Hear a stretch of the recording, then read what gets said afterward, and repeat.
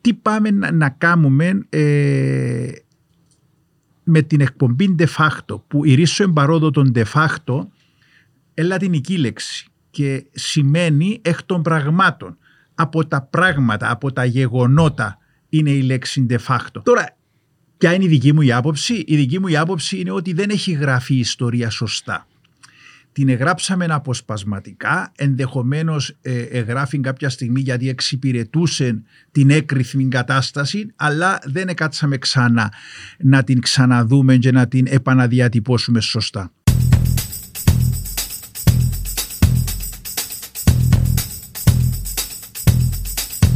Κύριε Σωτήρη, καλώς όρισες. Ευχαριστώ πολύ καταρχάς που με φιλοξενείτε.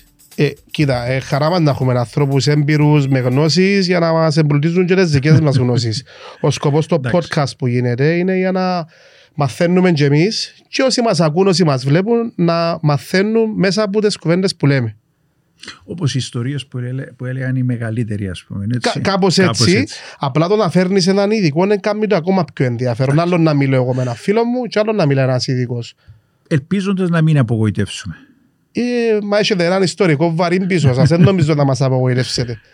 Λοιπόν, σήμερα μαζί μου είναι ο κύριος Σωτήρης Παρουτής. Σάβα, ευχαριστώ πολύ. Εμείς ευχαριστούμε που αποδεχτήκετε έτσι να τα πούμε λίγο και να μας πείτε έτσι τη νέα σας δουλειά που ετοιμάζετε, γιατί θεωρώ ότι είναι κάτι που λείπει και είναι πολύ σημαντικό να γνωρίζουμε τα πράγματα που ετοιμάζετε. Λοιπόν, έτσι για την αρχή να πούμε ότι θα συζητήσουμε για μια νέα εκπομπή που θα ξεκινήσει μέσα στο ΜΕΚΑ, το οποίο αναφέρεται σε ιστορικά γεγονότα και ονομάζεται de facto. Σωστό. Θέλω να μου πείτε έτσι λίγο γιατί de facto. Εντάξει. Και ποιος είναι ο Σωτήρης ο Παρούτης που σήμερα απέναντι? Να ξεκινήσουμε. Νομίζω ο Σωτήρης ο Παρούτης είναι ένας δημοσιογράφος. Ασκεί αυτή τη δουλειά, αυτό το λειτουργήμα για 33 τώρα χρόνια, σχεδόν από το 1990. Έκαμε 20 χρόνια ραδιόφωνο, 25 εφημερίδα, μπορεί και περισσότερα. Και τελευταία δοκιμάζεται στην τηλεόραση. Τα τελευταία 4 χρόνια είμαι στο Μέγα, μετά από μια πρόσκληση που με έκαμε ο Μακαρίτης ο Σοκράτης ο Χάσιγος. Κάμνω αυτή την εκπομπή την απογευματινή υπό τον τίτλο «Εχμές», που σημαίνει λίγο και στην Κυπριακή και ενίοτε μπιχτές. Εντάξει, είναι διαδραστική εκπομπή. Νομίζω ότι αρκετοί τηλεθεατές θέλουν να παρεμβαίνουν, να ρωτούν κλπ. Προσπαθούμε. Αυτό είναι το εγχείρημα το κλασικό. Τώρα, τι πάμε να κάνουμε με την εκπομπή de facto, που η ρίσο εμπαρόδο των de facto λατινική λέξη και σημαίνει εκ των πραγμάτων. Από τα πράγματα, από τα γεγονότα είναι η λέξη de facto. Αλλά επειδή είναι λίγο πιο catching τον de facto, είναι και πιο εύκολο. De facto, τώρα να λέμε εκ των πραγμάτων, η γυναίκα μου είπε να τη λέμε ομολογουμένος, ότι είναι ομολογίες, αλλά και πάλι είναι πιο ωραίο τον de facto. Έτσι πάμε πιο στον χτυπητό, de facto. Και αυτός είναι ο τίτλος που περίπου μας οδηγεί και στο περιεχόμενο, εκ των πραγμάτων. Εντάξει, η εκπομπή λοιπόν τούτη ξεκίνησε δοκιμάζοντας λίγο όταν έκανα κάποια επαιτειακά αφιερώματα στις αιχμές, κυρίως τον Ιούλη που εμείς οι μεγαλύτεροι, γιατί με ρώτησε και λίγο για το Σωτήρη τον Παρούτη, εγώ ορίζω τον εαυτό μου και λόγω ηλικίας ως γενιά της εισβολής. Διότι ήμουν 10-12 χρονών όταν έγινε η εισβολή, σε μια τρυφερή ηλικία, είμαι πρόσφυγας που τη γυαλούσαν, έκανα 2 χρόνια εγκλωβισμένος. Ως εκ τούτου θεωρώ ότι μας επηρέασε, γι' αυτό τη λέω γενιά της εισβολής. Ήσασταν μωρόν εσείς τότε, ναι, κοπελούι, έκανα 2 χρόνια εγκλωβισμένος, μαθητής, ήρθα μόνος μου, χωρίς τους γονείς μου στις ελεύθερες περιοχές πρώτα. Συνεπώς μας εσημάδεψε εκείνη η περίοδος. Όταν έκανα λοιπόν μερικές εκπομπές επαιτειακές στις αιχμές, κυρίως τον Ιούλη που μας εσημάδεψε και ο Ιούλης και ο Αύγουστος σε τον τόπο, είδα ότι υπήρχε απήχηση. Υπήρχε απήχηση και από τους νέους ανθρώπους, αυτό που λένε οι ειδικοί στην τηλεόραση και στα νεανικά κοινά. Και με εξέπληξε. Επειδή, εντάξει, έχω χρόνια στη δημοσιογραφία, αγαπώ τον τόπο, και θα ήθελα να μάθουμε, γιατί πιστεύω ότι δεν ξέρουμε την ιστορία του τόπου. Προλαβαίνετε μες στην επόμενη μου ερώτηση τώρα. Θέλω να κάνω λίγες ερωτήσεις. Είναι πολύ καλό το. Ναι, ναι. Άρα, πόσο σημαντικό, εγώ δεν κάνω έτσι την ερώτηση, πόσο σημαντικό είναι να γνωρίζουμε την ιστορία του τόπου μας. Γιατί λίγο λυπηρό, γιατί πιάνω και τον εαυτό μου μέσα σήμερα, και τον εαυτό μου, γιατί είμαι σε μια ηλικία που ξέρεις, άμα με ρωτήσω λίγο πιο ιστορικά γεγονότα, εγώ δεν έχω μνήμες, ενώ δεν ξέρω ακριβώς τι έγινε. Φυσικά, ξέρεις, Σάβα, εγώ νομίζω ότι φταίει και λίγο η εκπαίδευση αυτού του τόπου. Γιατί ποτέ η εκπαίδευση και το μάθημα της ιστορίας δεν είπε την πραγματική ιστορία αυτού του τόπου. Και ερχόμαστε στην ουσία. Η ιστορία, εντός εισαγωγικών, εγγράφτηκε με τρόπον τέτοιο για να εξυπηρετεί το αφήγημα της ελληνοκυπριακής πλευράς και ενδεχομένως και της εκάστοτε κυβέρνησης. Δεν είναι ιστορία, αν θέλεις, η οποία είναι βασισμένη στα γεγονότα και είναι κάτω από έναν επιστημονικό πρίσμα ως ιστορία. Συνεπώς πραγματικά δεν ξέρουμε πράγματα. Εγώ θέλω να πω και κάτι άλλο που το είδα ως σημαντικό πέρσι στις ΕΧΜΕΣ, γιατί για να ετοιμάσουμε έναν ντοκιμαντέρ είναι σε βάρος της υπόλοιπης δουλειάς, του ελεύθερου μας χρόνου κλπ. Με είχε συγκλονίσει μια ιστορία που έγινε στο Βαρόσι στην Αμόχωστο την 11η Μαΐου του 1964. Υπάρχει η δουλειά τούτη και είναι και ανιρτημένη, η 11η Μαΐου του 1964, όπου τότε ήταν οι διακοινωτικές φασαρίες, υπήρχε αυτός ο πόλεμος μεταξύ των σκληροπυρηνικών Τουρκοκυπρίων και εκείνων των Ελληνοκυπρίων που ήθελαν να μείνουν κλεισμένοι στους σίλαγγες. Σκοτωθήκαν στην Αμόχωστον 2 Ελλαδίτες εξ Ελλάδος αξιωματικοί και ένας αστυνομικός Κύπριος, ο Κωστάκης Παντελίδης. Και ήταν κάτι συγκλονιστικό, αλλά την ίδια ώρα είδαμε και την εκδίκηση που επήλθε από την ελληνοκυπριακή τότε πλευρά και τις παραστρατιωτικές οργανώσεις που εδρούσαν, όπου εξαφανίσαμε μέσα σε 2-3 μέρες και καμιά 30 Τουρκοκύπριους, οι οποίοι δεν είχαν ιδιαίτερη σχέση με το περιστατικό. Και με το περιστατικό, ναι. Και όμως υπήρχε μίσος. Και μάλιστα εγώ είπα ότι το γεγονός εσφράγισε το μίσος. Και σαν τούτον και άλλα στον τόπο μας. Και είδα ότι δεν ήταν πολλά γνωστό. Άκουσα πολιτικούς, άκουσα ανθρώπους που ασχολήθηκαν και λέγαν, ξέρεις, δεν τα ξέραμε τα γεγονότα. Υπάρχουν δυστυχώς και άλλα γεγονότα. Εγώ θέλω να πω το εξής όμως. Εγγραφτήκα βιβλία. Έτσι, κάποιοι μελετητές, κάποιοι συγγραφείς, κάποιοι δημοσιογράφοι, κάποιοι ιστορικοί εγγράψα βιβλία. Όμως, επειδή σε τον τόπο θκευάζουμε βιβλία, νομίζω να φημιζόμαστε ότι θκευάζουμε πολλά, αντελήφθηκα ότι δεν τα ξέρουσαι. Λοιπόν, ναι. Επίτρεψε μου να ολοκληρώσω γρήγορα. Και είδα ότι και η εικόνα, η δύναμη της εικόνας είναι πολλά πιο σημαντική. Συνεπώς, τι θα επιχειρήσουμε? Τούν τα γεγονότα με τη βοήθεια ζώντων μαρτύρων, και όσο πάμε προς τη δεκαετία του 60 μας δυσκολεύει αυτόν το γεγονός για βιολογικούς σκοπούς. Κάποιοι είτε πεθάναν, κάποιοι δεν είναι σε θέση να μιλήσουν και κάποιοι προλαβαίνουμε τους ίσα που τους προλάβαμε να μιλήσουν. Να μας πούν 5 πράγματα. Και έρχομαι και στην άλλη παράμετρο που είναι η τηλεόραση, που είναι σήμερα τα ηλεκτρονικά αυτά μέσα που μεταδίδουν εικόνα, η εικόνα. Θέλαμε εικόνα από τα γεγονότα. Ξέρετε ότι τη δεκαετία του 60 υπήρχαν ειδησιογραφικά πρακτορεία και διεθνή τηλεοπτικά δίκτυα που είχαν ανταποκριτές και κατέγραφαν τα γεγονότα. Λοιπόν, καταφέραμε να βρούμε εικόνες από τις διαδηλώσεις, από τη δολοφονία του Ιορκάτσι, από τις ανατινάξεις που έκαναν πληρωμένοι πράκτορες των Τούρκων σε πετρελοδεξαμενές. Με καταλάβετε, ως εκ τούτου από τη στιγμή που έχουμε αυτόν το υλικό, μαζί με τους μάρτυρες θα τα παντρέψουμε, θα τα συνοψίσουμε έτσι ώστε να δώσουμε αυτή την εκπομπή που θα είναι συγκεκριμένα επεισόδια σε συγκεκριμένα γεγονότα. Δεν θα έχουν ιστορική σειρά τα πλήστα, δηλαδή θα είναι αυτοτελή, θα είναι αυτοτελή, κάποια όμως θα έχουν μια συνέχεια, μπορεί να τα πούμε στη συνέχεια. Να έχουν και δεύτερο πάρτα από ό,τι είχαμε μιλήσει. Απλά και μου θέλω να ρωτήσω τώρα, εγώ είναι το εξής, δηλαδή περνώντας και κάνετε τη δουλειά, δηλαδή μπαίνετε μες στην υπόθεση, γίνεται η ερεύνα. Φαντάζομαι, πέφτει πολύ θκιαβάσμα πρώτα απ' όλα. Και πολλά θκιαβαστερός για να έχεις υπόψη. Αλλά νομίζω ότι έχω τη δυνατότητα να αρπάσω γλύωρα. Εντάξει, αλλά όμως χρειάζεται μια μελέτη, μια προεργασία για να ξέρεις λίγο τη σειρά ένα που έγινε, για να μην πάει και εσύ στα τυφλά να πιάνεις δεξιά αριστερά.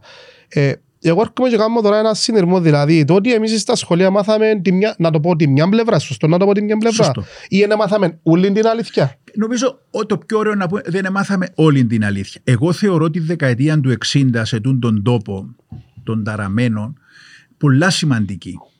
Έτσι, η δεκαετία του 60. Και δυστυχώς δεν την ξέρουμε. Εμείς μάθαμε ότι το 1974 έγινε πραξικόπημα και ήρθε η Τουρκία, εισέβαλε στην Κύπρο παράνομα, εκδίωξε κόσμον, εβίασε, σκότωσε κλπ. Ναι, αλλά έχει σημασία και το τι προηγήθηκε. Μεγάλη σημασία. Μπράβο. Τούτο που θέλω να συζητήσουμε είναι και λίγο ότι, φίλε, ναι, όλοι μας, και αν το πιάσουμε εμείς που είμαστε στα 30+, λίγο περίεργο το ότι η γνώση μας σταματά στο 1974. Πιο πίσω δεν υπάρχει κάτι να ξέρουμε. Ούτε γνωρίζουμε να που έγινε.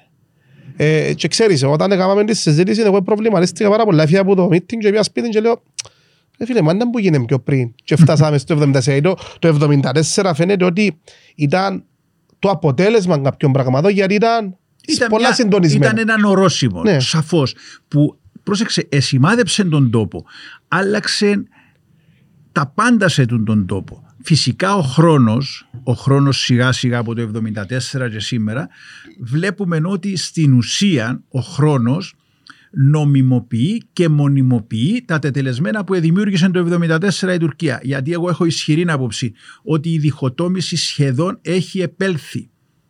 Εμείς πάμε στην άλλη πλευρά, οι Τουρκοκύπροι έρχονται στην άλλη πλευρά και ψουμνίζουν από καταστήματα που ενδεχομένως να έχουν φθηνότερα προϊόντα. Εμείς πάμε και βάλουμε πετρέλαιο στην άλλη πλευρά κλπ. Αλλά ας το αφήκουμε τούτο. Εγώ θα πάω στα γεγονότα που είπαμε πριν. Ναι. Σημειώθηκαν σοκαριστικά πράγματα, πρωτοφανή, που δεν μπορεί κάποιος να τα συλλάβει, ας πούμε, έτσι εύκολα ή να τα ξέρει. Έχουμε δουλέψει σε αυτή την εκπομπή και θα είναι ένα από τα πρώτα επεισόδια στην υπόθεση Παναγούλη.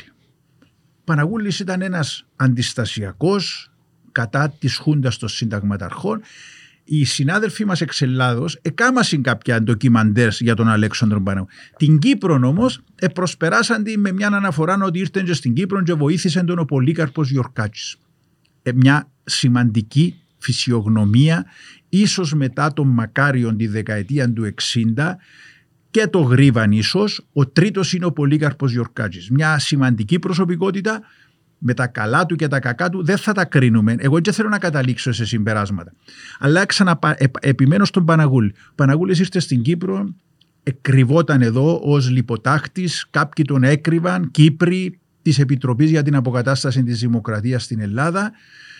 Στη συνέχεια συνεργάζεται με τον Πολύκαρπο Γιορκάτση και όχι μόνο συνεργάζονται, τους εκπαιδεύει στην Κύπρο τους αντιστασιακούς, τους δίνει όπλα, τους δίνει υλικό για να, αν θέλεις, να αντιταχθούν στο καθεστώς της Χούντας και να σκοτώσουν τον δικτάτορα. Θεωρώ λοιπόν ότι η παρουσία αυτού του ανθρώπου και η σχέση του με τον Πολύκαρπο Γιορκάτση, κάτι το οποίο θα εξηγηθεί σε μια από τούτες τις εκπομπές, εξέτρεψε την ιστορία του τόπου. Γιατί την εξέτρεψε? Διότι ο Γιορκάτσης, από στενότατος συνεργάτης του Μακαρίου, ευρέθηκε στην αντίπερα όχθη, επήρε ενεργό μέρος, είχε ενεργό ρόλο στην απόπειρα δολοφονίας του Μακαρίου και από εκεί και πέρα σκοτώσαν τον Πολύκαρπο Γιορκάτση και έχουμε όλη αυτή την ανατροπή στην ταραγμένη εκείνη περίοδο του 68-70. Εντάξει, επειδή είχα την τύχη να δω τα επεισόδια έτσι για να καταλάβω και λίγο τι για δουλειά, να μπορέσουμε να τα πούμε. Ναι, να τα πούμε. Το περίεργο ήταν το πόσο γλυόρα αλλάξαν τα πράγματα χωρίς κάποιος να καταλάβει το οτιδήποτε. Εντάξει, και να βλέπεις την ανατροπή του το πράγμα. Και το ακόμα πιο συγκλονιστικό μετά για μένα είναι ότι εμείς ή γενικά ο πλήστος κόσμος δεν έχει ιδέα για το πράγμα. Ή κάποιοι ξέρουν που έμαθαν, ναι, εγώ νομίζω τα γεγονότα μετά. Κάποιοι μεγαλύτεροι, ναι, ξέρουν ενδεχομένως. Αλλά όμως, ξέρουν την αλήθεια. Μπορεί να μην την ξέρουν ή μπορεί να την έχουν ξεχάσει, ναι, ένα κομμάτι της αλήθειας. Εμείς να έρθουμε να το θυμίσουμε. Όμως εγώ θέλω να πω και το εξής.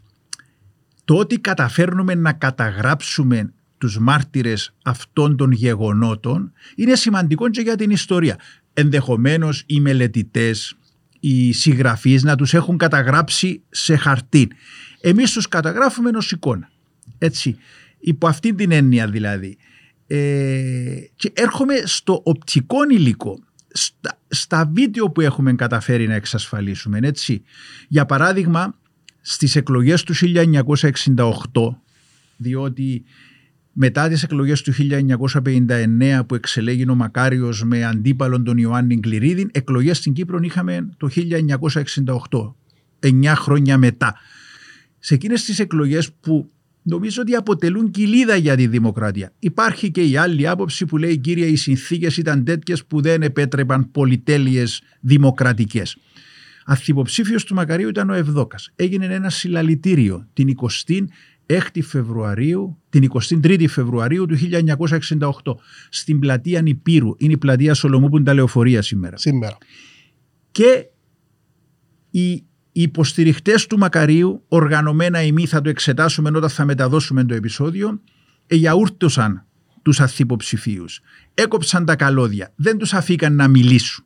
Εντάξει, δεν υπάρχει υλικό βίντεο ή τέλος πάντων δεν κατεγράφει από το ΡΙΚ, διότι το ΡΙΚ ως κρατική τηλεόραση, τις τοπικές αρχές, που τα τοπικά κανάλια, ναι, ενετάλλει να μην πάει να την καλύψει.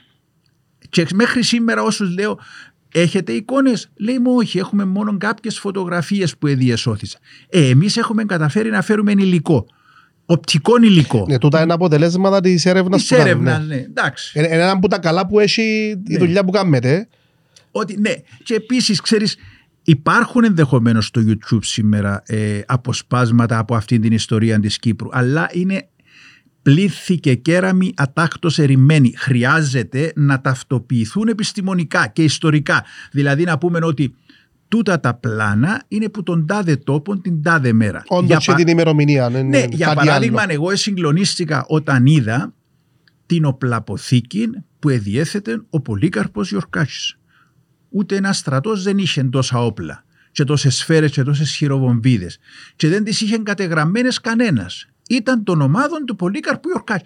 Τότε δεν ήταν αφύσικο μία ομάδα να έχει οπλισμό δικών της. Ήταν και οι ομάδες του Μακαρίτη, του Βάσου Λισσαρίδη. Ήταν και οι ομάδες θεωρητού δηλαδή normal, ας πούμε. Ναι, normal, μη νόμιμο μεν, αλλά ήταν γνωστό. Πολύ γνωστό. Και πότε αποκαλύφθηκε αυτή η οπλαποθήκη του Πολύκαρπου Γιορκάκη? Όταν τον σκοτώσασαι και ένας εκ των συνεργατών του προς το τέλος του Μάρτιου του 1970 πήρε την αστυνομία και έδειξε την αποθήκη. Σε αυτή την αποθήκη πήγε και ο Παναγούλης και εσάστησε όταν είδε τόσα όπλα και προσπάθαν να μαζέψει, να βάλει μες στις τσέπες του ό,τι προλάβει. Και του είπε ο Γιορκάκης, δικά σου είναι. Υπάρχουν οι φράσεις του, ναι. Υπάρχουν, δεν έχουν πει συνεργάτες. Άρα, ας πούμε, ναι. Συγγνώμη Σαββά, τώρα θυμούμε όλα τα. Η δολοφονία του Αμερικανού πρεσβευτή στην Κύπρο στις 19 του Αυγούστου του 1974. Εγώ ήμουν μικρός και μετά από χρόνια άκουσα ότι σκοτώθηκε και ένας πρέσβης που ήταν στην πρεσβεία. Φοβερή ιστορία και πώς λειτουργήσε το κράτος. Θεωρούσε το κράτος τότε ότι θα την μπορούσε να την σκεπάσει από κάτω από το χαλί, στη συνέχεια υποχρεώθηκε να την διερευνήσει κλπ. Με υλικό που εκρούζαν οι διαδηλωτές τα αυτοκίνητα της Αμερικανικής πρεσβείας στη Λευκοσία. Μονοπολώτης συζήτηση. Ναι, εντάξει, ναι, τούτος είναι ο σκοπός να μας τα πείτε, γιατί είναι κάτι το οποίο, όπως σας είπα και πριν, είναι πάρα πολλά ενδιαφέρον για μας που δεν γνωρίζουμε τόσο καλά την ιστορία. Το συμπέρασμα σας σωτήρίζει, δηλαδή μέσα από την έρευνα, από την δουλειά τέλος πάντων. Ναι. Εντάξει, ναι. Το ότι η ιστορία είναι ευκαινούν προς τα έξω, είναι φανερούν όλη αλήθεια. Είναι τα συμπεράσματα περνάω σωτήρις ο Παύλης. Με οδηγεί έτσι. Ναι. Εντάξει, νομίζω ότι κάποια πράγματα ήταν ταμπού. Έτσι. Για να βγουν προς τα έξω. Για να βγουν προς τα έξω. Κάποια άλλα με την επίκληση γεγονότων που ακολούθησαν, όπως η εισβολή, το πραξικόπημα κλπ. Θεωρούσαν ότι δεν έπρεπε να συζητηθούν. Έτσι. Κάποια άλλα σκέφτονταν οι πρωταγωνιστές ότι θα ήταν καλύτερα να τα αποκρύψουν, να μην γίνουν γνωστά. Όμως, σκευάζοντας και εφημερίδες της εποχής, νομίζω ότι γίνονται τα θέματα στις εφημερίδες και πρωτοσέλιδα ή σε συνέχειες. Εμένα μου προκάλεσε το δημοσιογραφικό ενδιαφέρον μια ιστορία του 1965, όπου η TMT, η τρομοκρατική οργάνωση που χρηματοδοτούσε η Τουρκία στον τουρκοκυπριακό τότε τομέα, επλήρωνε Γάλλους, 3 Γάλλους υπηκόους που ήταν στον ελληνοκυπριακό τομέα, ο οποίος ελληνοκυπριακός τομέας ήταν το 97-95%, έτσι, διότι οι Τουρκοκύπροι είχαν κλειστεί ήδη στους σίλακες, και βάλαν μπόμπες για να προκαλούν μια αποσταθεροποίηση της κατάστασης. Της κατάστασης. Έβαλαν μπόμπες σε ένα σουβλατζίδικο. Με συγκινεί αυτή η ιστορία με το σουβλατζίδικο και την μπόμπα στις 29 του Αυγούστου του 1964. Αν θέλει να σου την πω στη συνέχεια, παρόλο που να αποκαλύψουμε όσα θα μεταδώσουμε, αλλά δεν έχει καμιά σημασία. Ναι, είναι κομμάτια όμως. Σημασία έχει αν θέλεις να προκαλέσουμε το ενδιαφέρον να τα δουν. Είπαμε ότι δεν είναι σε ιστορική σειρά, ούτε ξεκινούμε ούτε ιστορική συνέχεια υπάρχει. Ναι. Είναι κάποιες ιστορίες. Εάν είμαστε καλά και θέλει και το Μέγα, μπορεί του χρόνου να επαναλάβουμε άλλη μια σειρά, γιατί μια 12 που υπολογίζουμε. Άρα περίπου 12 επεισόδια τώρα είναι πολύ σκόπος, διότι κάνουμε και άλλα πράγματα. Και θέλω να είμαι δίκαιος. Πάω στο 65. Χρηματοδοτούν λοιπόν οι TMT τους Γάλλους και βάλουν μια μπόμπα σε ένα σουβλατζίδικο. Πώς για τα παλιά σουβλατζίδικα που εσύ αν θυμάσαι. Είχε ένα παππούς μου. Που εμμυρίζα.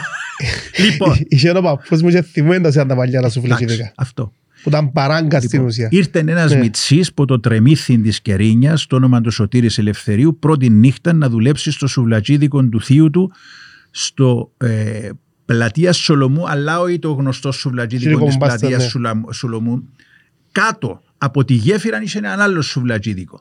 Και ανατινάχθηκε η βόμβα και σκοτώθηκε ο Σωτήρης Ελευθερίου, ετών 16, την πρώτη νύχτα που ήρθε να δουλέψει στο σουβλατζίδικο του θείου του. Από βόμβα που, όπως αποδείχθηκε στη συνέχεια, εβάλαν οι Γάλλοι, πληρωμένοι από τη TMT. Έτσι. Εμείς τώρα πώς θα μπορούσαμε να το. Ήβραμε την αδερφή του. Εμίλησε μας. Την αδερφή του Σωτήρη Ελευθερίου. Ήβραμε το ξάδερφο του. Εμίλησε μας. Και ήβραμε και μια φωτογραφία του. Να πούμε την ιστορία. Ναι. Εντάξει. Και το αποκορύφωμα αυτής της δράσης των Γάλλων πρακτόρων ήταν ότι τον Οκτώβριο του 1965 ανατείναξαν τις πετρελαιοδεξαμενές της Shell στη Λάρνακα, η οποία φωτιά έκαιγε για 15 μέρες. Δεν είχε τρόπο τότε η πυροσβεστική να την σβήσει. Έφερναν αφρόμποτο Λίβανο κλπ. Βρήκαμε και οπτικών υλικών από τις πετρελαιοδεξαμενές που καίγονται και βρήκαμε και μια φοβερή σειρά φωτογραφιών, οι οποίες τραβήχτηκαν από ελικόπτερο, high resolution, τις οποίες θα δείξουμε. Το 65. Το 65 τον Οκτώβριο. Τούτα φαντάζομαι όχι που το ΡΙΚ. Όχι από το ΡΙΚ. Ναι. Ξέρετε, εμένα με ενοχλεί, εγώ θα το πω και αν χρειαστεί θα το πω και από τις αιχμές, με ενοχλεί το γεγονός ότι το υλικό το οποίο ετηρούσε η κρατική, η δημόσια ραδιοτηλεόραση, σήμερα ασφαλώς είναι αρχείο του Ραδιοφωνικού Ιδρύματος Κύπρου, αλλά εάν το χρειαστείς, είτε πρέπει να πληρώσεις για να αφαιρέσουν το λογότυπο του ΡΙΚ, που μπαίνει σε όλη την εικόνα. Σε άλλα αρχεία στο εξωτερικό από δημόσια ραδιοτηλεοπτικά ιδρύματα υπάρχει στη γωνία, μα αποδίδεται ότι δεν υπήρχε τότε άλλος ιδιωτικός τηλεοπτικός σταθμός. Μόνο το ΡΙΚ. Και δεν θα χρησιμοποιήσουμε, σε αυτή τη δουλειά δεν θα χρησιμοποιήσουμε πλάνα από το ΡΙΚ. Εντάξει, εδώ δείχνει όμως ότι, εντός όπως σας είπατε πριν, ότι έγινε του εσκεμμένα η απόκρυψη της αλήθειας. Είναι ευκαιρία να ξεπάμε ότι ήταν ταμπού. Όχι, ας πάμε στις προεδρικές εκλογές του 1968. Μια και είμαστε σε αυτή την περίοδο τώρα. Είμαστε σε αυτή την περίοδο. Η κυβέρνηση ήταν κυβέρνηση του Αρχιεπισκόπου Μακαρίου. Μάλιστα. Ο Υπουργός Εσωτερικών ήταν ο πανίσχυρος Πολύκαρπος Ιορκάτης, υπό την δικαιοδοσία του οποίου λειτουργούσε το ΡΙΚ. Τι πιο απλό να είπε στο ΡΙΚ ότι δεν θα καλύψετε τη συγκέντρωση του Ευδόκα στην πλατεία Υπήρου. Ακριβώς. Υπήρχαν όμως, παρακολουθούσαν μας οι ξένοι, υπήρχαν πρακτορία, υπήρχαν διεθνή τηλεοπτικά δίκτυα που έγραφαν την ιστορία της Κύπρου. Ποιος ξέρει ότι η δεκαετία του 60 ήταν η ιστορία των πρακτόρων. Είχαν οι Ρώσοι, οι Σοβιετικοί είχαν πράκτορες στην Κύπρο, οι Αμερικάνοι είχαν πράκτορες στην Κύπρο, οι Ισραηλινοί είχαν πράκτορες στην Κύπρο, οι Τούρκοι είχαν πράκτορες στην Κύπρο. Ήταν ένα συνοθήλευμα κατασκοπίας. Εντάξει, υπάρχουν πολλές τέτοιες ιστορίες. Εγώ δεν θεωρώ ότι αποκαλύπτουμε κάτι, ούτε φοβούμαι να πω τι κάνουμε, αφού είπα περίπου. Είναι ιστορικά γεγονότα που καλύπτουμε. Είναι ιστορικά γεγονότα. Όμως είναι σημαντικά να τα πούμε. Και θα πούμε και κάποια γεγονότα για την εισβολή. Κάποια εγκλήματα που διαπράχθηκαν. Ένθεν και ένθεν. Από τις δύο. Ασφαλώς. Εγώ νομίζω ότι εγκαλά να τα πούμε αυτά τα πράγματα.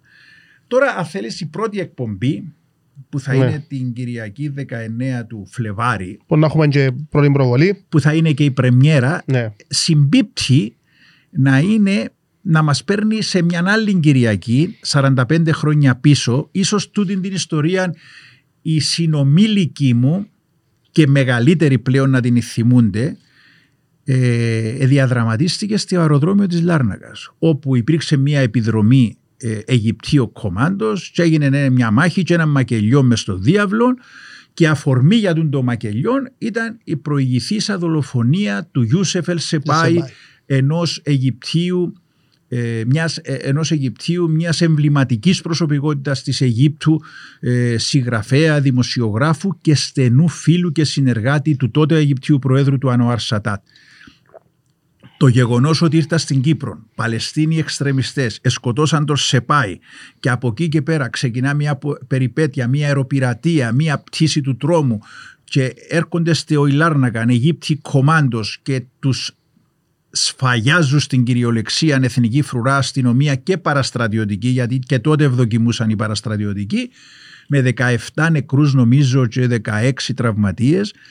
Και ψάχνοντας αυτή την ιστορία, εγώ ανακαλύπτω ότι σκοτώθηκε και ένας Κύπριος, Ελληνοκύπριος, ο Παναγιώτης Δημητρίου από το Παλιομέτωχο, που δεν το ήξερα και δεν καταγράφηκε τότε στα δημοσιεύματα, διότι ο συγκεκριμένος συμπατριώτης μας πέθανε ένα μήνα αργότερα. Τραυματίστηκε σοβαρά στη σκηνή και πέθανε ένα μήνα αργότερα. Και δεν τον εγγράψαν καν, δεν εγγράφτηκε καν το γεγονός. Δηλαδή, ακόμα και οι ιστορικοί γράφουν ότι ήταν 17 νεκροί Αιγύπτιοι, 16 τραυματίες Αιγύπτιοι και 8 Κύπροι τραυματίες, ενώ στο ντοκιμαντέρ, στην πρώτη εκπομπή de facto, έχουμε μιλήσει και με την Χήρα Δημητρίου, η οποία μας είπε και το τραγελαφικό ότι το κράτος ένιψε τα σχήρας του και δεν τους έδωσε καμία αποζημίωση, λέγοντας ότι όφιλε να είχε να αυτοπροστατευτεί. Κάτι που το ακούμε τα συνέχεια στην Κύπρο. Απλά επειδή από ό,τι προσέξετε, εγώ μίλω σήμερα, μίλα λίγο πίσω και ο λόγος είναι γιατί πήρα τα εγώ. Πολλά ενδιαφέροντα που τα λέτε, γι' αυτό ακούω σας με προσοχή. Συγγνώμη αν έχω μονοπολίσει, απλώς επειδή ξέρετε, ο δημοσιογράφος, επειδή αναγκαστικά έπρεπε να τα ζήσω αυτά τα πράγματα εγώ. Έχω και μια ερώτηση, γιατί στείλα μας την εξωτερικό του ερώτηση. Έχουμε τα παιδιά που δουλεύουν στη δουλειά μας είναι και από άλλη χώρα, ενώ ο Κυπρέοι που το εξωτερικό. Και μια από τις ερωτήσεις είναι σε ποιες από τις ιστορίες που είναι να παρουσιαστούν, ήσασταν παρόν ή καλύψετε δημοσιογραφικά ή δεν έχει. Καμία απολύτως. Φιλοδοξώ όμως, αν θα συνεχίσουμε του χρόνου, να έχουμε και μεταγενέστερες ιστορίες που δεν σε ζήσαμε. Γιατί είναι πιο σημαντικό να που δεν σε ζήσαμε, θα με ενδιέφερε αυτό το πράγμα, αλλά τώρα προς το παρόν είμαστε πίσω σε δεκαετίες που ήμουν είτε αγέννητος είτε ήμουν βρέφος εγώ, για να καταλάβετε. Και μερικών χρονών, 13 χρονών ήμουν στην υπόθεση του Ιούσεφ Ελσεπάι. Εγώ ήμουν μαθητής, εμέναμε στον προσφυγικό καταβλισμό της Ορόκληνης στη Λάρνακα σε παράγκες και θυμούμε τη νύχτα που ακούαμε τους πυροβολισμούς, τις βολές, παρόλο που απήχε 10 χιλιόμετρα, 8-10 χιλιόμετρα το αεροδρόμιο της Λάρνακας από την Ορόκληνη. Τούτα όλα όμως έτσι εμπειρικά, είσαστε δημοσιογράφος πάρα πολλά χρόνια. Ασχολείστε με την ερευνητική δημοσιογραφία, δεν γίνεται έρευνα. Ναι. Ας πούμε τα συμπεράσματα του Σωτήρη για τα ούλα, ας πούμε τα επεισόδια που έχετε ήδη γυρίσει, εγκαλυμμένα να βγουν προς τα έξω, τα γεγονότα που ασχοληθήκετε, ας πούμε, ποια είναι τα συμπεράσματα σας σαν δημοσιογράφο και σας Σωτήρη, ας πούμε, πρώτα, ας πούμε, γιατί κρύφκονται κάποια κομμάτια, δεύτερον, γιατί είναι σημαντικό για εμάς τους νέους να γνωρίζουμε όλη την ιστορία, δηλαδή πόσο σημαντικό είναι να γνωρίζεις όλη την ιστορία. Και εγώ, ας πούμε, για τον Γιορκάτζη είχα απλά ακουστά το όνομα Γιορκάτζης και το τι ήταν. Φοβερή προσωπικότητα. Ναι. Φοβερή. Και αν δεν ήσασταν εσείς, λέω το έτσι πολλά ίσια, θα είχα ιδέα ποιος είναι τους άνθρωπος. Και πόσο σημαντικός ήταν να διαδραμάτισε στα γεγονότα της Κύπρου και στην κατάσταση που θεωρώ που βρισκόμαστε σήμερα. Πολύ σωστή επισήμανση αυτή. Ναι, τώρα, ποια είναι η δική μου η άποψη? Η δική μου η άποψη είναι ότι δεν έχει γραφεί η ιστορία σωστά. Την εγγράψαμε αποσπασματικά, ενδεχομένως εγγράφει κάποια στιγμή γιατί εξυπηρετούσε την έκρηθμη κατάσταση, αλλά δεν κάτσαμε ξανά να την ξαναδούμε και να την επαναδιατυπώσουμε σωστά. Αυτή είναι η άποψή μου. Τώρα να μου πείτε, η επιτροπή που έγινε, γιατί ακούσαμε για το φάκελο της Κύπρου κλπ. Τούτα τα γεγονότα γράφει τα ο φάκελος της Κύπρου όπως τον συνέταξε η επιτροπή της Βουλής της Κύπρου, όχι της Βουλής των Ελλήνων. Και λέει και για τον Γιορκάκη, λέει και για τον Παναγούλη, λέει και για τις εκλογές του 1968 και μάλιστα αφήνει αυτή την αιχμή ότι δεν εκαλύφθηκαν ως έπρεπε οι εκλογές τούτες και δύο ανθυποψήφιος του Μακαρίου. Ή για την απόπειρα κατά του Μακαρίου. Άλλη μια φοβερή ιστορία. Μας μιλά στην απόπειρα κατά του Μακαρίου, τη σημαντικότερη, εκείνη που διενεργήθη την 8η Μαρτίου του 1970, ένας εκ των επίδοξων εκτελεστών. Επήραμε το στη σκηνή και μίλησε μας. Ας πούμε τούτο πόσο πιο, να το πω, συγκλονιστικό, πόσο πιο ενδιαφέρον μπορεί να είναι ο άνθρωπος που προσπάθησε να σκοτώσει το Μακάριο σήμερα μετά από 50 χρόνια, να πούμε. Σωστό. Εντάξει, 50 και. Ναι, μιλά και λέει σου πώς σχεδιάστηκε η απόπειρα και γιατί και κυρίως γιατί. Ναι. Είναι πολύ σημαντικό ότι ο συγκεκριμένος μάρτυρας εξηγεί τους λόγους που ήθελε την φυσική εξόντωση του Μακαρίου. Όμως, εγώ θα πω και κάτι άλλο, θα το πω και σε μια από αυτές τις εκπομπές. Ναι. Με εξέπληξε το γεγονός ότι το βαθύ κράτος που έχουμε στην Κύπρο, γιατί έχουμε ένα ακόμα βαθύ κράτος, προσπαθεί να κρατά σκοτεινή αυτή την περίοδο. Και δεν ξέρω, Σάβα. Πολλές περίοδους που νομίζω. Ναι, αλλά εγώ να πω τη δική μου την εμπειρία. Ναι. Σε αυτές τις ιστορίες πρωταγωνίστησε ένας συνταγματάρχης εξ Ελλάδος. Θα τα πούμε όλα τώρα. Ναι. Γενικά έτσι που πάνω. Ναι, που πάνω. Ο Δημήτριος Παπαποστόλου. Και ζήτησε η εκπομπή de facto από το Υπουργείο Άμυνας από τις 30 Αυγούστου του προηγούμενου χρόνου. Κύριοι, σας παρακαλούμε, στο πλαίσιο τούτης της εκπομπής, θέλουμε να μας δώσετε κάποια απλά στοιχεία. Πότε ήρθε στην Κύπρο του ως αξιωματικός, πόσα χρόνια υπηρέτησε, ποια είναι η καταγωγή του και ποια ήταν η οικογενειακή του κατάσταση όταν ήρθε. Επεράσαν 1,5 μήνας, μας απάντησε το Υπουργείο Άμυνας, μάλλον η Διεύθυνση Ιστορίας του ΓΕΦ μέσω του Υπουργείου Άμυνας, ότι κύριοι δεν μπορούμε να σας δώσουμε αυτά τα στοιχεία γιατί εμπίπτουν στον νόμο περί προσωπικών δεδομένων. Εγώ τουλάχιστον αντέδρασα υπό την εξής έννοια, ότι ο άνθρωπος ο συγκεκριμένος έχει πεθάνει και ένας νεκρός δεν έχει προσωπικά δεδομένα. Στείλαμε εκ νέου επιστολή και την κοινοποιήσαμε και στην Επίτροπο Προστασίας Δεδομένων Προσωπικού Χαρακτήρα, η οποία συμφώνησε μαζί μας και τους είπε ότι οφείλετε να τα δώσετε.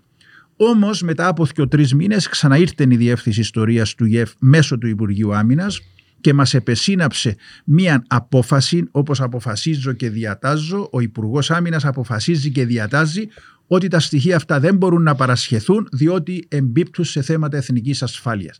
Μα αν είναι δυνατό μετά από 60 χρόνια, 50 χρόνια να λέμε ότι δεν μπορούμε να φωτίσουμε την περίοδο γιατί εμπίπτει σε λόγους εθνικής ασφαλείας. Έτσι ενδεικτικό. Δεν χρειαζόμαστε τα στοιχεία. Εμείς τα είχαμε τα στοιχεία, απλώς θέλαμε να τα επιβεβαιώσουμε. Έτσι να έχουμε μια διασταύρωση των πληροφοριών που είχε ούτως ή αλλιώς.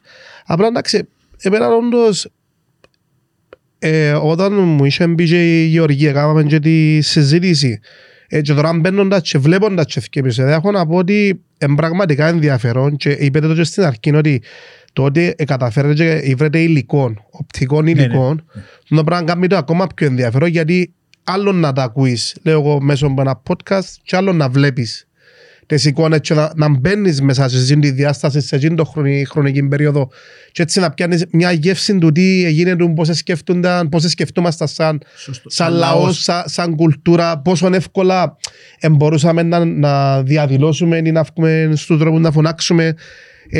Και θέλω έτσι να το παρομοιάσουμε με τα γεγονότα σήμερα γιατί βλέπουμε τώρα έτσι λίγο εκπλήξεις στις εκλογές που είμαστε στις προεδρικές. Ξέρεις, άλλα περιμέναμε, βλέπουμε άλλα αποτελέσματα και ξέρεις, επειδή είναι πολλά διαδραστικό το κομμάτι των μέσων κοινωνικής δικτύωσης και βλέπεις πολλές απόψεις και ευτυχώς για μένα γιατί είναι τόσο φιλελεύθερα πλέον τα πράγματα. Και βλέπω ακόμα ανθρώπους που μιλούν ακόμα για τον Μακάριο, μιλούν για τον Κληρίδη, μιλούν για τον Αριστερά, μιλούν για πάρα πολλά πράγματα. Ξέρεις, είσαι μικρός, αλλά τούτες εκλογές δεν το είχαμε έντονα το στοιχείο. Οι προηγούμενες εκλογές και οι προπροηγούμενες και οι πολιτικοί και τα κόμματα τους εξυπηρετούσαν να μας παίρνουν στο 1974, Ναι. στους μακαριακούς και στους ριβικούς, στο πραξικόπημα, στην εισβολή κλπ. Νομίζω ότι σιγά σιγά πλέον φθήνει, διότι οι νεότεροι δεν έχουν ούτε γνώση ούτε εικόνα από Και την δεν τους περίοδο. ενδιαφέρει. Και Μας μπορεί να μην τους ενδιαφέρει και ενδιαφέρει. ο λόγος που μας ενδιαφέρει Όμως είναι δεν γιατί ξέρουμε. Σάβα, εγώ δεν νομίζω να μην ενδιαφέρει τους νέους η ιστορία. Εγώ πιστεύω ότι η ιστορία τους ενδιαφέρει ως τέτοια.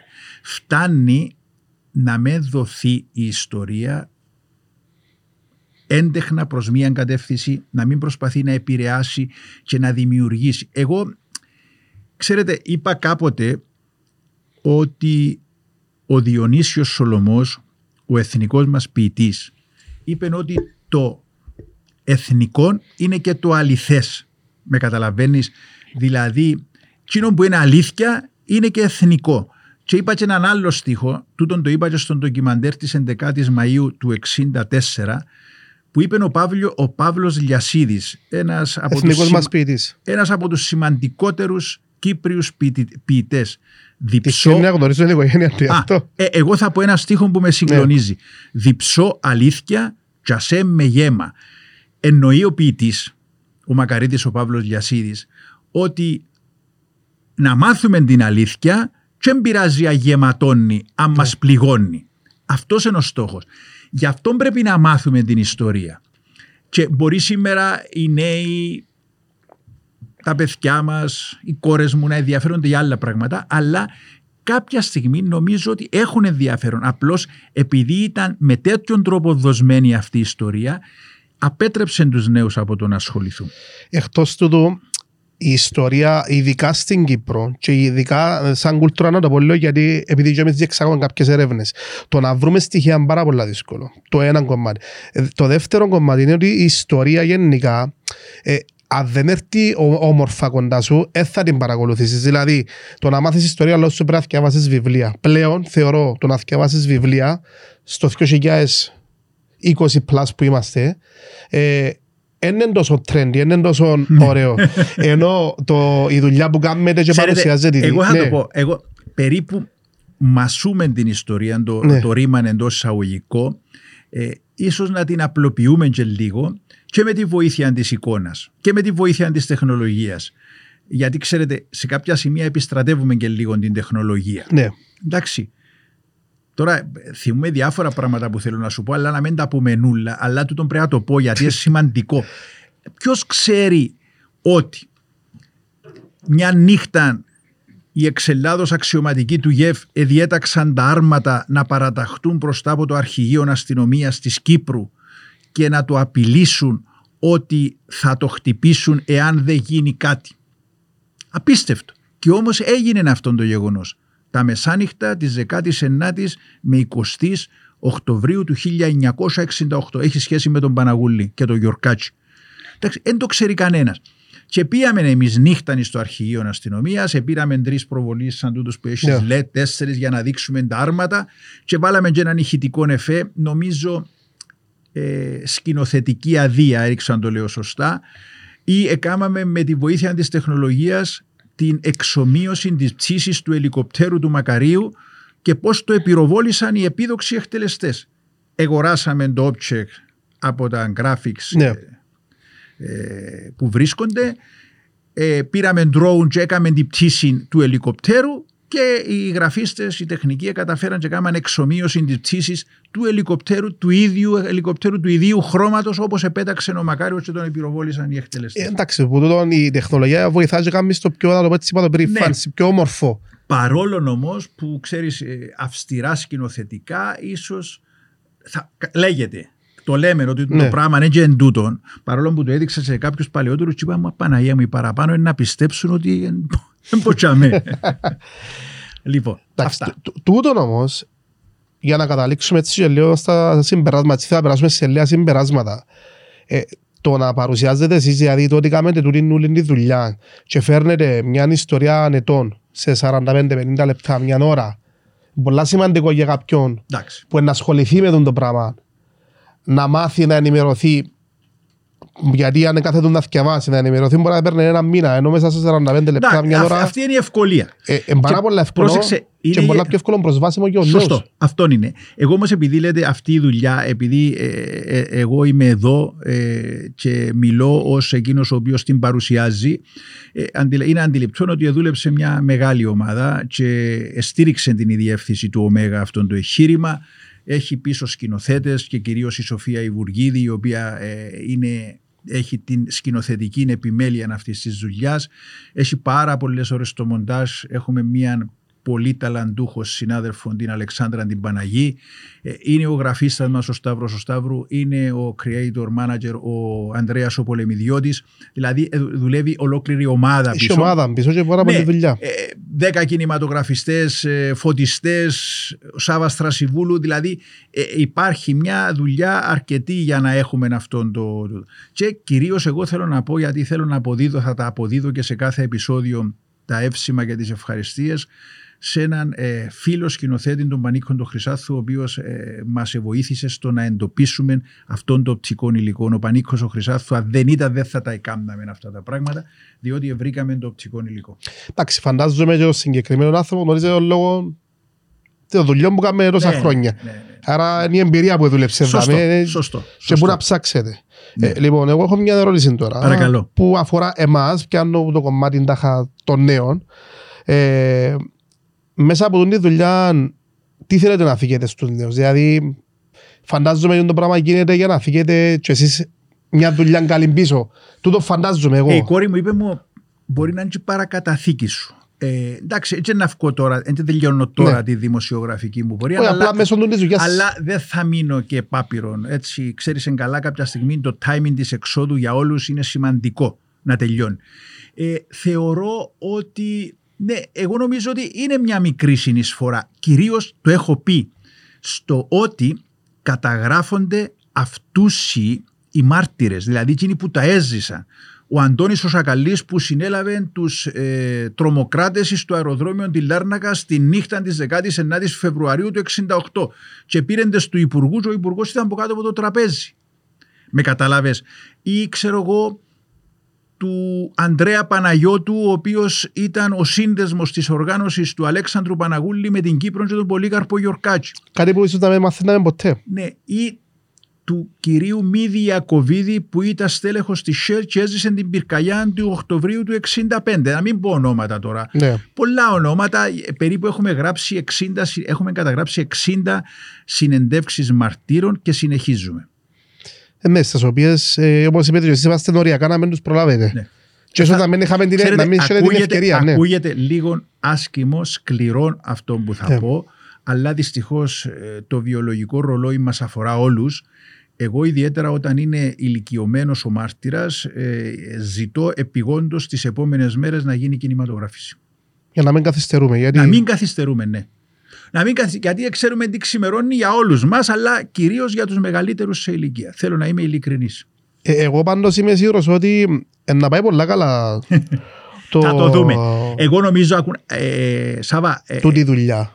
Δεν είναι θέμα, έτσι κάνουμε το για να αποδώσει κάτι σε τηλεθέαση κλπ. Εγώ πραγματικά το κάνω γιατί τέτοιου είδους δουλειές, επειδή και εμένα αρέσκουν μου τα ντοκιμαντέρ και παρακολουθώ, όταν μπορεί να τα έβρει κάποιος μετά και μετά να τα δει και να έχουν μια αξία.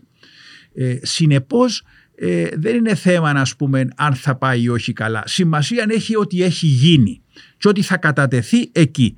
Φέτος είπαμε να κάνουμε μια ντουζίνα, διότι είναι πάρα πολλή δουλειά, πάρα πολύ σκόπος, περίπου παίρνει μας σχεδόν μήναν το καθένα, αν δεν είναι μήναν 3 εβδομάδες, αν συμψηφίσουμε χρόνους, μοντάζ, συγγραφής, να πάνε να πιάσεις τις καλέτας, τις μαρτυρίες κλπ. Και τις έρευνες που χρειάζεται, απαιτείται. Εντάξει, τώρα θέλω να σφέρω λίγο που το κομμάτι είναι το ποδά, γιατί εντάξει, έχετε εμπειρία με ραδιοφωνό, το podcast είναι κάτι έτσι συνδυασμός ραδιοφώνου, κουβέντας. Και θέλω έτσι να σας ρωτήσω έτσι τη δική σας άποψη, επειδή είναι η πρώτη φορά που κάνετε podcast. Ναι. Αν θεωρείτε ότι τούτον το είδος παραγωγής, δηλαδή τα podcast, τις συζητήσεις, αν είναι σημαντικά να γίνονται και να γίνονται συζητήσεις, δηλαδή άλλο να καλύψεις έναν επεισόδιο λόγω 50 λεπτά μια ώρα και να έρθεις λέω και άλλο να έρθεις μετά το συζητήσεις, να κάνεις μια πιο ανοιχτή κουβέντα με κάποιον ενώ που ασχολείται με το κομμάτι. Σωστό. Και η άποψη μου είναι, εσείς εντάξει, κάνετε ραδιόφωνο, είσαστε στην τηλεόραση όλη μέρα, απλά ο τρόπος που προσφέρονται. Έκανα πάρα πολλά χρόνια ραδιόφωνο. Πάρα πολλά. Έκανα Ναι. 20 χρόνια στο τρίτο πρόγραμμα του ΡΙΚ. Συνεπώς, τη ραδιοφωνική εμπειρία μπορώ να του πω ότι την έχω καλύτερα από την τηλεοπτική. Μπράβο, γιατί Αλλά το πιο, podcast, εύκολο, ναι. το πιο εύκολο μέσο απ' όλα και από το ραδιόφωνο και την εφημερίδα είναι η τηλεόραση, έτσι. Εντάξει, απλά πλέον είμαστε σε μια εποχή που θεωρώ ότι το κομμάτι της τηλεόρασης είναι στα καλύτερα του και Σωστό. λόγω της τεχνολογίας. Γι' αυτό Σωστό. βλέπετε τόσα πολλά podcast. Λοιπόν, να έρθω Ναι. στην ερώτηση τούτη. θέλω Ασφαλώς, να το θεωρήσω σημαντικό. νομίζω ότι, ξέρετε, εμείς οι μεγαλύτεροι σε ηλικία εξοικειωνόμαστε με πιο αργούς ρυθμούς στην εξέλιξη της τεχνολογίας. Οι νεαρότεροι την αφομοιώνουν πολύ πιο γρήγορα. Είναι απολύτως κατανοητό και νομίζω είναι και σωστό. Ναι. Έτσι, εγώ το θεωρώ σημαντικό και ξέρετε κάποιος αν θέλει να δώσει ένα μήνυμα, νομίζω και πρέπει ούτε να διαγράφει, μάλλον πρέπει να προσαρμόζεται στο πώς εξελίσσεται η τεχνολογία για να φτάσει το μήνυμα. Εάν το μήνυμα σήμερα είναι τούτον, μάλλον αν ο τρόπος σήμερα είναι τούτος, ναι, μέσω αυτού. Μπορεί μεθαύριο να είναι κάτι άλλο, έτσι. Μπορεί να είναι πιο εκλαϊκευμένο μεθαύριο. Ναι. Αυτό. Λοιπόν, και μια τελευταία ερώτηση να πάμε για κλείσιμο, να μην σας κρατώ άλλο, να μην κουραζούμε και το κοινό. Πέραν της ιστορίας που μου είπατε με το περιστατικό με την επίθεση την βομβιστική, είχε κάποιο άλλο περιστατικό έτσι που σας έκαμε τρομερή εντύπωση, έτσι που σας συγκλώνησε, δεν πιστεύετε ότι ήταν να γίνει έτσι, ενώ αν είχε ένα άλλο περιστατικό, εντάξει, θα πείτε πολλά, αλλά όχι, δεν έτσι. Συγγνώμη, εκράτησα κανένα θκιο πίσω, Ναι, γιατί εντάξει, θα πούμε τώρα. να μην τα πούμε νουλα. Ναι. Και θα Έλα, ήθελα, έτσι έχω συγκλονιστικά γεγονότα. Ναι. Έχω έναν που εγγράψαμε προχθές στην κατεχόμενη Κύπρο, στον κατεχόμενο Πενταδάχτυλο, και με συγκλώνησε πραγματικά η μαρτυρία του Τουρκοκύπριου πρωταγωνιστή, και θα έχουμε και έναν Ελληνοκύπριο πρωταγωνιστή μιας σφαγής, αλλά ας το αφήσουμε εδώ. Αλλά θα πούμε για μετά. Ναι, έχει γεγονότα, ασφαλώς. Ξέρεις, Σάβα, και κλείνω, εγώ ασχολήθηκα γιατί, ξαναεπαναλαμβάνω και όπως είπα στην αρχή, εμένα το τι έγινε στον τόπο μας, ιδιαίτερα το 1974, εμένα με συγκλώνησε. Συνεπώς μπορεί οι νεαρότεροι να μην έχουν ιδέα και καλά κάνουν να μην τους αγγίζουν τα όσα τραγικά σημειώθηκαν, αλλά εμάς ενοχλήσαμε. Για παράδειγμα, όταν ήμουν στην εφημερίδα στον Πολίτη χρόνια, η πιο συγκλονιστική μου εμπειρία ήταν όταν μίλησα, είχαν μπροστά μου μια γυναίκα η οποία είχε βιαστεί από τους Τούρκους το 1974 στις 3 του Αυγούστου σε ένα χωριό στις νότιες παρυφές του Πενταδαχτύλου, και μου μίλησε έξω από τα δόντια για το τι πραγματικά είχε συμβεί. Δηλαδή αντέχω, με συγκλονίζουν, αλλά αντέχω να τα ακούσω, να τα καταγράψω και να τα μεταφέρω με τρόπο τέτοιον, έτσι ώστε να προστατεύσω και τον συνομιλητή μου και την ιστορία του τόπου. Εντάξει, το φαντάζομαι μέρος της δουλειάς σας. Είναι μέρος της δουλειάς μου. Το οποίο, εντάξει, θεωρώ ότι πρέπει να έχει και λίγο έτσι στο μάχη να μπορεί να αντέξει τα πράγματα. Τώρα βάλεις με να πω κάτι άλλο. Όταν έγινε το τραγικό αεροπορικό δυστύχημα με το αεροπλάνο της Ήλιος στις 14 του Αυγούστου, εγώ εργαζόμουν στον Πολίτη στην εφημερίδα, ήμουν ένας εκ των 2 αρχισυντακτών, και την επόμενη δημοσιοποιήθηκαν τα ονόματα των θυμάτων και έπρεπε να βρούμε φωτογραφίες. Οι νεαρότεροι συνάδελφοι δεν έζησαν αυτό που έζησαμε εμείς στα πρώτα στάδια της δημοσιογραφίας, ότι έπρεπε να πάμε στο σπίτι του νεκρού και να ζητήσουμε από τους οικείους του μία φωτογραφία. Ούτε ήταν τότε προ 20 ετίας ανεπτυγμένα τα μέσα κοινωνικής δικτύωσης τόσο πολύ για να πάρουμε φωτογραφίες από Facebook κλπ. Δεν ήταν τόσο, πίστεψε. Και έπρεπε να πάμε στο σπίτι των θυμάτων να φέρουμε φωτογραφίες. Και όταν είπα σε συναδέλφους μου νεαρότερους ότι έπρεπε να κάνουν αυτό το πράγμα, μου είπαν απέλυσμα, δεν μπορούμε να πάμε. Είναι στη δουλειά οι συνάδελφοι του σήμερα. Και πια εγώ. Είναι οι συγκλονιστικές στιγμές του δημοσιογραφικού λειτουργήματος. Και υπάρχουν πάμπολες τέτοιες. Θα τις πούμε όλες. Εντάξει, τώρα επειδή προσπαθώ να το κάνω εικόνα σαν να ξέρεις. Πάμε σε εκείνο το ρινό που λέει στο σπίτι του πεθαμένου, του κρεμασμένου, μιλούμε για σκηνή. Και όμως. Και ξέρεις, πάει εσύ, θέλουμε φωτογραφία. Εγώ πήγα στη μάνα που κρατούσε τη φωτογραφία του αεροσυναδού, γνωστός, θα το πούμε, και της λέω: σε παρακαλώ, δώσ' μου την να την πάρω μία ώρα και θα στην επιστρέψω. Ξεκίνησαν τα σκάνερ τότε και υπήρχαν. Πήγα σκάνερα την και την επέστρεψα. Εντάξει, συνεπώς, τούτο είναι μέρος της δουλειάς μας. Δεν λέω το, έτσι είμαστε ήρωες. Οι δημοσιογράφοι δεν είναι ήρωες. Οι δημοσιογράφοι είναι καταγραφής των γεγονότων και ενίοτε και της ιστορίας. Φτάνει να την καταγράφουν σωστά, δίκαια, αντικειμενικά, χωρίς να τη στρεβλώνουν. Εγώ νομίζω αυτή είναι η αξία της δημοσιογραφίας. Άνευ στρέβλωσης των γεγονότων. Κάτι που συμβαίνει πολλά στις τελευταίες μέρες. Λοιπόν, de facto λοιπόν, 19 Φεβρουαρίου, έτσι να... η ώρα 10 τη νύχτα μου έστειλε πριν λίγο η καλή μου η συνάδελφος η Στέλλα η Σάβα ένα μήνυμα και θα το διαβάσω τώρα έτσι γρήγορα εδώ. Λέει: αγαπητέ κύριε Παρούτη, δεν θα διαβάσω τα καλά του λόγια, ότι είσαι καλός κορυφαίος δημοσιογράφος, αλλά να μου βάλεις τον de facto η ώρα 10 την Κυριακή που θα πέσουμε να κοιμηθούμε διότι δουλεύουμε τη Δευτέρα, να το θεωρούμε ένα απαράδεκτο. Να το βάλεις η ώρα 9. Εντάξει, θέλω να πω κάτι. Υπάρχουν σκηνές που είναι λίγο σόκι. Δηλαδή να δείξουμε νεκρούς. Έτσι, να δείξουμε, εντάξει, νεκρούς οι οποίοι γεγονότα που επισυνέβησαν προ 50 χρόνων. Συνεπώς θεωρώ ότι είναι μια καλή ώρα η ώρα 10. Κοίτα, να ρωτήσω κάτι. Και διαδικτυακά μέσα στις πλατφόρμες του καναλιού. Ναι. Ασφαλώς θα τα αξιοποιήσουμε στη συνέχεια. Άρα, και ενδεχομένως το κανάλι να έχει μεταδώσει και σε επανάληψη. Αλλά υπάρχει νομίζω και θέμα αρχής ραδιοτηλεόρασης για το χρόνο μετάδοσης. Εγώ να το πάρω λίγο πιο στα μέτρα μας, αφού υπάρχει και το βίντεο on demand από ό,τι ξέρω. Άρα μπορεί οποιοδήποτε μετά που θέλει να το δει, ό,τι ώρα θέλει, ό,τι γίνεται με τα podcast, ό,τι ώρα θέλεις, μπορείς να πάεις να το δεις. Με την ησυχία σου υπάρχει, είπαμε τα, ενώ όσον αφορά την τεχνολογία, θέλω να σε ευχαριστήσω πάρα πολύ. Εγώ σας ευχαριστώ πολύ. Ήταν μια ωραία εμπειρία. Εγώ συνήθως παίρνω συνεντεύξεις, το να σου παίρνω συνέντευξη. Μα συζήτηση που κάνουμε, θα το πούμε έτσι. Γιατί σε άφηκα να μιλήσεις. Ναι, σίγουρα. Εντάξει, θα πω ήταν μονολογός. Απλά εγώ εκείνο που θέλω να σας πω είναι ότι επειδή είμαι σίγουρος ότι το project να πάει καλά. Εντάξει, έτσι να ευχηθώ και εγώ με τη σειρά μου καλή αρχή. Θεωρώ ότι αν έχουμε reactions, έτσι όπως τα λέμε, εμείς για αντιδράσεις οτιδήποτε, να ξανακουβεντιάσουμε για συγκεκριμένα. Αν έχουμε το οτιδήποτε, μπορείτε να το πείτε εσείς. Έχετε το πρώτο βήμα ενώ μέσα από το κανάλι μου τις εχμές. Σωστό. Κάνετε κάθε μέρα τη δουλειά ενώ τη βρωμοδουλειά, να μιλήσετε, να τσακωθείτε με κόσμο, να συζητήσετε. Αν έχουμε οτιδήποτε, η πόρτα μας ήταν ανοιχτή. Ευχαριστούμε πολύ. Εγώ σε ευχαριστώ.